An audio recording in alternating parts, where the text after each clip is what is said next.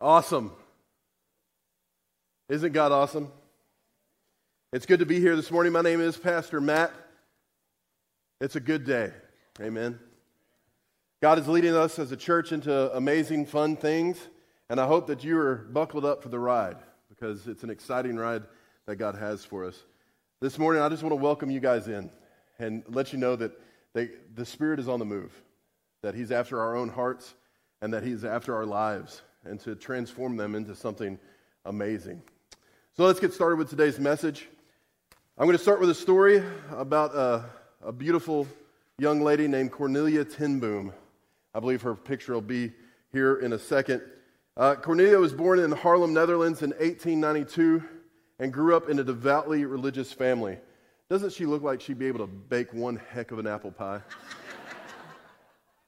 I bet she could have. During World War II, she and her family helped hundreds of Jews and protect them from arrest from the Nazi authorities. Betrayed by a fellow Dutch citizen, her entire family, the entire Boom family, was put into imprisonment. Corrie survived and started a worldwide ministry and later told her story in a book entitled The Hiding Place. I recommend The Hiding Place if you're looking for something to read. It is a great book. When Corrie was only about 6 years old, she first began to understand the reality of suffering and of death and of her own mortality. At this young age of 6, she had been to the home of a neighbor who had lost a child to illness. For the first time, it occurred to her that the members of her own family would someday die. Her brothers, her sisters, her parents could all die. She was so distressed by this thought that she stopped eating and sleeping, drinking. At the sight of her father even coming home from work, she would burst into tears. "I need you," Corrie sobbed to her father. "You can't die. You can't." Her father sat down beside her and said gently, "Oh, Corrie, when you and I go to Amsterdam, when do I give you money for the train ticket?" She looked up at her father and said, "Well, why just before we get onto the train, Papa?" "Exactly," said her father. "And our wise Father in heaven knows exactly when we're going to need things too. Don't run out ahead of Him, Corrie. When the time comes that some of us will have to die, you will look into your heart and find the strength that you need just in time," her father told her. That strength did come to Corrie decades later when she was arrested for hiding Jews in her home during the Nazi occupation of Holland. Just in time, God gave Corrie the strength that would sustain her through the horrors of concentration camp living and the death, the murders of her father and her sister. He then empowered her as an elderly person to travel all around the world preaching the good news of the gospel of Jesus Christ to millions of people. Let us pray. Father God, I say thank you for this day. I say thank you for this room in which we are able to gather to talk about you, your value, your worth. Lord, we recognize that words cannot comprehend and cannot do you justice of how good and how worthy you are. But God, we ask in our hearts this morning that you would move inside of us. Holy Spirit, we welcome you into this place. We know that you're present. We say thank you for who you are. Spirit, we say come. Invade our hearts. Invade our lives. Allow us to see you in a new way, O God. Allow us to worship you. Allow us to be able to see things that we never have before. Illuminate our hearts that we might be able to be those who are bold enough to invite others to your table, to this church, to you. Holy Spirit, we ask that you would come. In Jesus' name, amen. Let us dive into our scripture reading. We're going to be reading out of 2 Peter 1. For those of you who have your phone, feel free to look on that. If you have a paper Bible, that is just as great. The words also will be on the screen. But we're going to read 2 Peter 1, verses 3 through 4. I'm reading out of the New Living Translation. Let us read God's word together. This is the words of Peter. He says, "By his divine power, God has given us everything we need for living a godly life. We have received all of this by coming to know him, the one who called us to himself by means of his marvelous glory and excellence. And because of his glory and excellence, he has given us great and precious promises. These are the promises that enable you to share his divine nature and escape the world's corruption caused by human desires. Let God add to the reading of his word. Let it move us to action. Welcome to week 3 of our series, Won't You Be My Neighbor? We have been looking at the power a simple invitation makes. There is power in inviting someone. In week 1, Pastor Brad shared us the power of inviting our neighbor to our tables. See, in the place of intimacy that is breaking bread with one another, that is sharing a meal with one another, there are conversations that take place that might not happen away from those places of intimacy. See, in the power of sharing a meal, we can share our stories, we can listen to other stories, and hopefully share the great story that God has placed upon our lives and his goodness and grace. Last week, we were shown the power of inviting our neighbor to this place, to church. Amen? What a great place to invite someone to. Look around, you guys. Just take a second. Just look around. Look at the faces that are here. There's new ones, there's old ones, there's beautiful ones, there's other faces, right? Right? This is a great place to be. This is a place that sets us off for our week to see what God has for us, transforms us. This is a place of transformation. I know that God has used this room in particular to transform my life in ways because his Spirit is here. The hope in the invitation of inviting someone to church would be that they would have a personal and authentic encounter with God themselves, and that they would see and they would taste of his goodness. And you were even given invitation cards last week, and I think we still have some laying around. If you see one of our serve team, feel free to ask them for one of those. We'd be more than happy. That's a little tool that you can have to easily hand to someone and say, you know what? I serve a great God, and we have a great little place that we serve him at called Timberlake. I'd love for you to come and join us. This week, I hope that we'll be able to see the importance of a different type of invitation, though. See, this week we're going to look at what it looks like to invite the Holy Spirit into our lives and take a look at how that invitation empowers us to reach our neighbor with the gospel of Jesus. So there's 3 things that we first need to understand before we go deep this morning. These are found in our scripture reading as we just read. One is that we have everything we need to accomplish the life God has for us. 2 is that through God's power, we are equipped for all things. And 3, God has called each of us to a radical life. So we have everything we need. It's through God's power that we are equipped, and each of us are called to a radical life with him. Now, you might say to yourself, okay, Pastor Matt, that's great. That's awesome. Well, how? How do we know this? And we can see this in our scripture as well. It is by knowing him. See, it says here that God has given us everything we need for living a godly life. We've received all of this, everything we need, by coming to know him.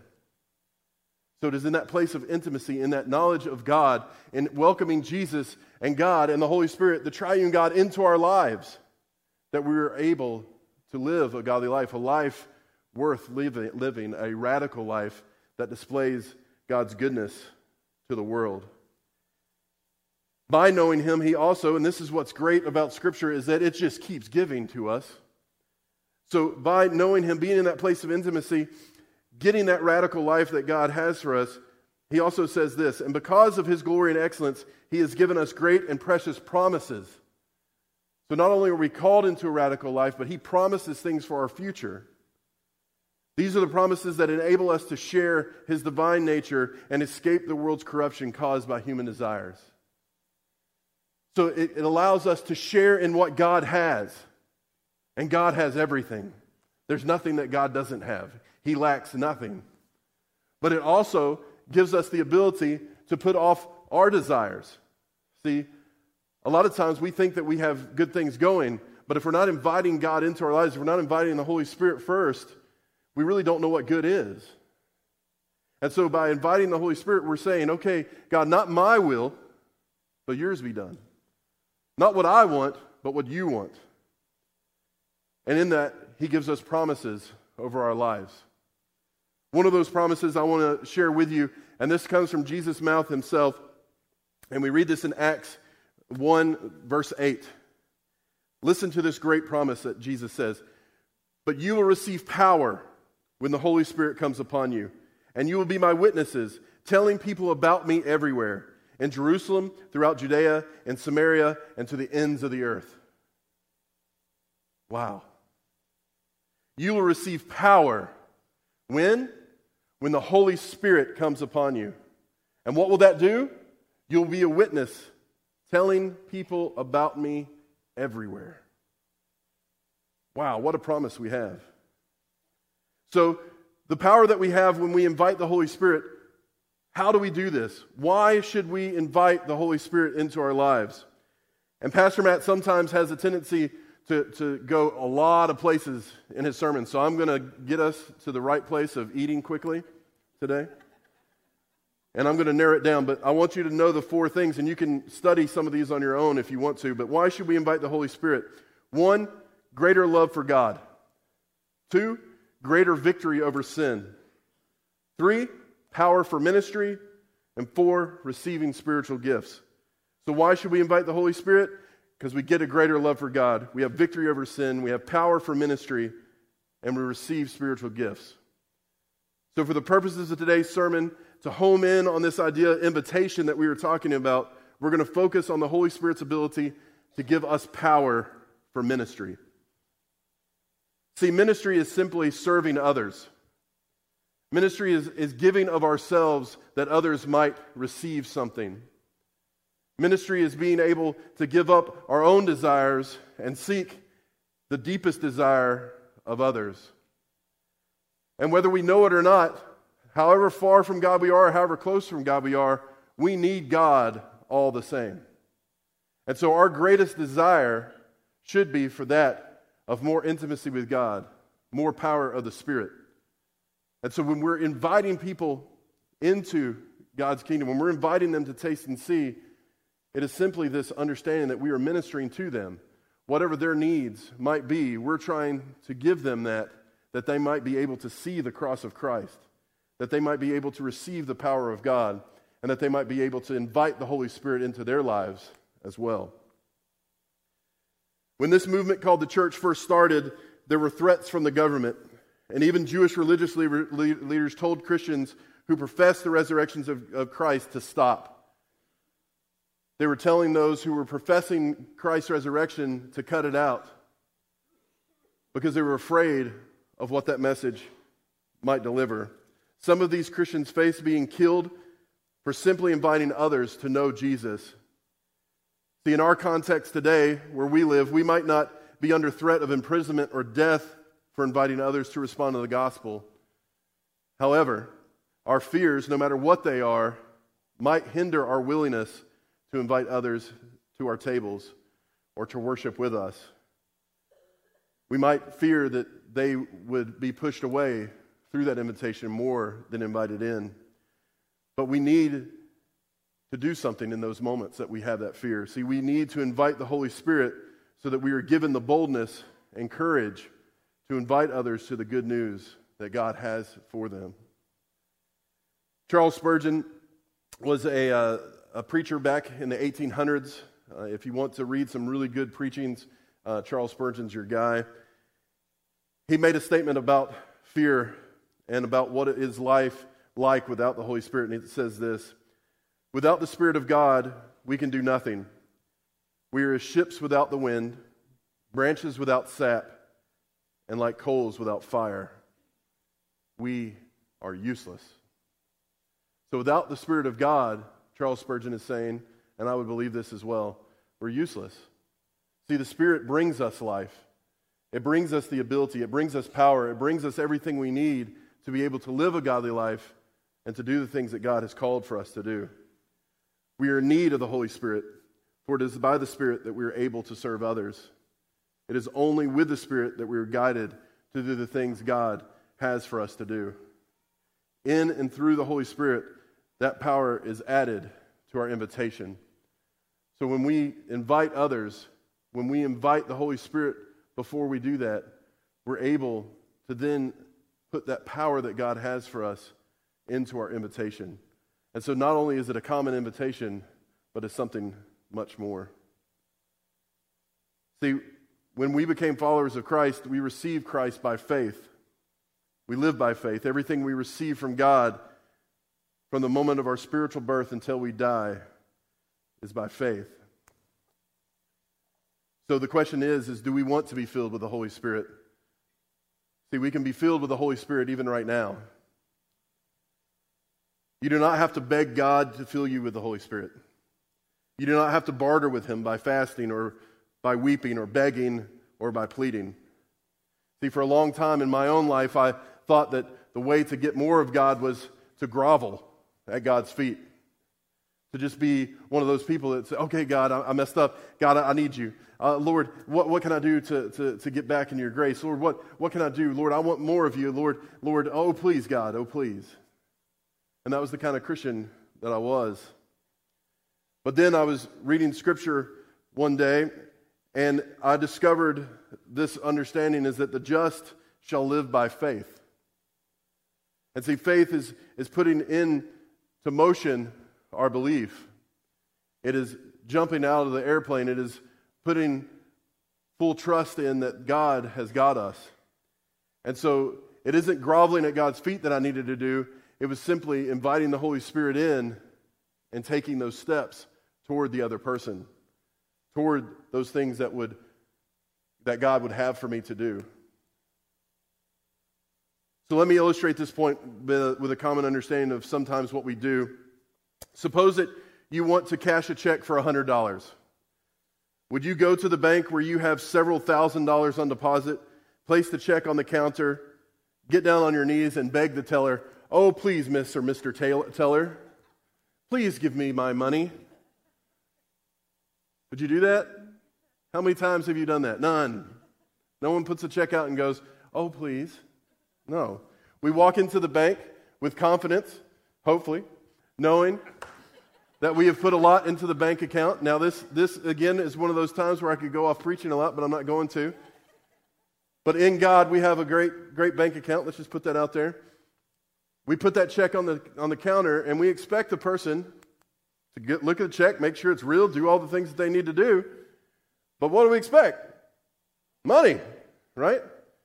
We don't sit there and just, oh, please. No. We confidently put it, we got our business done, and we walk our happy selves out of there, right? Hopefully $100 more to our taking.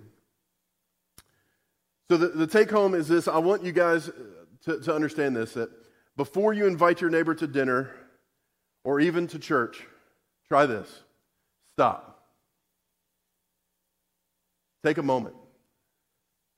Invite the Holy Spirit into your life. There are so many times that we get so busy in our lives that we miss the opportunity of being still. Even Pastor Brad this morning giving us a moment just to pause. Isn't it beautiful to be in a place with quite a few people and it just to be quiet? You know you got the power of the people around you, but everybody's kind of still, trying to do the same thing, listen to the Lord. Well, that can happen in our lives, right? Every moment is a moment that can happen. And it's simply us taking the moment to say stop and inviting the Holy Spirit to come in. And so I want to make it as simple as possible, and I want to use me as an example, is when I go into the grocery store, and this has just become a habit of mine. I'm not more holy than anybody or anything else like that. It's just a habit. It's something that I started when I was about 15 years of age, when I first really encountered the Holy Spirit in my life. And it goes like this. I'll walk up to Kroger or to Winn-Dixie, if that's your thing, or Publix, or wherever that people might go. And I say, Holy Spirit, lead me. Show me where I need to be. If there's somebody in this place that needs you, lead me to that person. And I go about my business. There are some times in that moment that God sits there and says, hey, Matt, aisle 4. I'll be honest. It happens. And I'll go to aisle 4, and sometimes there's people there. Other times there's not. but I'm going to be obedient, and I'm going to go look down aisle 4. And I've gotten to understand the way God works is that sometimes if there's nobody there, I just need to stand there until that first person comes. And I simply go up to him and I say, you know what? I don't know your name. I don't really know who you are. But I feel like God wanted me to ask if there's anything I could pray for you for. It's exhausting sometimes. Sometimes it's scary. But in those moments, I'll tell you, throughout my life, God has used those moments in mighty ways. And God has opened up people's hearts to him in the middle of aisle 4 or Kroger. And I guarantee you, by simply just asking the Holy Spirit, guide me. Holy Spirit, come. It's a very simple prayer. He'll do it. He'll open us up. And it's worth every moment of what God has for us. So the great power of our invitation is backed up by God himself. See, there is no greater bank than God's bank. When we're cashing these checks, when we're saying, Holy Spirit, come, and when we put our feet to movement, we're encouraging ourselves, and we're allowing the encouragement of God to come into our lives. See, in this check that we cash, it's backed up by God's bank. And there's nothing more assured than God's bank. So my encouragement for us today is to realize the power we have inside when we invite the Holy Spirit to use us in our ministries. And all of us have ministry. All of us have places that we can serve others. When we invite others to the table or our neighbors to church, we're not drawing on our own account, but we're writing a check that draws from the bank of God. See, we invite the Holy Spirit. We're cashing in on the Spirit's power of influence and of invitation. And that is a mighty power. Our invitation to our neighbor becomes supernatural in its power when we invite the Holy Spirit into our lives. Remember that we do not need to be afraid. Never are we alone. In the moment of writing that check, we have to understand that God gives us everything we need for that moment. And we draw on what God has. So like Corrie ten Boom, I encourage us to buy the ticket, to write our checks, and to know that by faith we draw from the account of the Holy Spirit. It is by inviting the Spirit that we will truly reach, feed, and release ourselves and others to be the hands and feet of Jesus. Come, Holy Spirit. Lord, we say thank you for this day. We say thank you for your goodness and your grace. We say thank you for your great invitation. The power that you have for us, Father, is immeasurable. God, we ask for your comfort, for your peace, for your love. God, we ask that in the moments that we are afraid, that you would turn our fear into a great invitation, inviting us to enjoy your power, inviting us to enjoy your grace, inviting us to enjoy the things that you have prepared for us. God, so now, in this moment, we reflect on your goodness. We pause before you. And Holy Spirit, we invite you in. Let this be a moment that changes our lives forever. Let this be a moment that we embrace your goodness.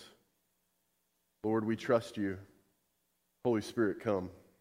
Amen.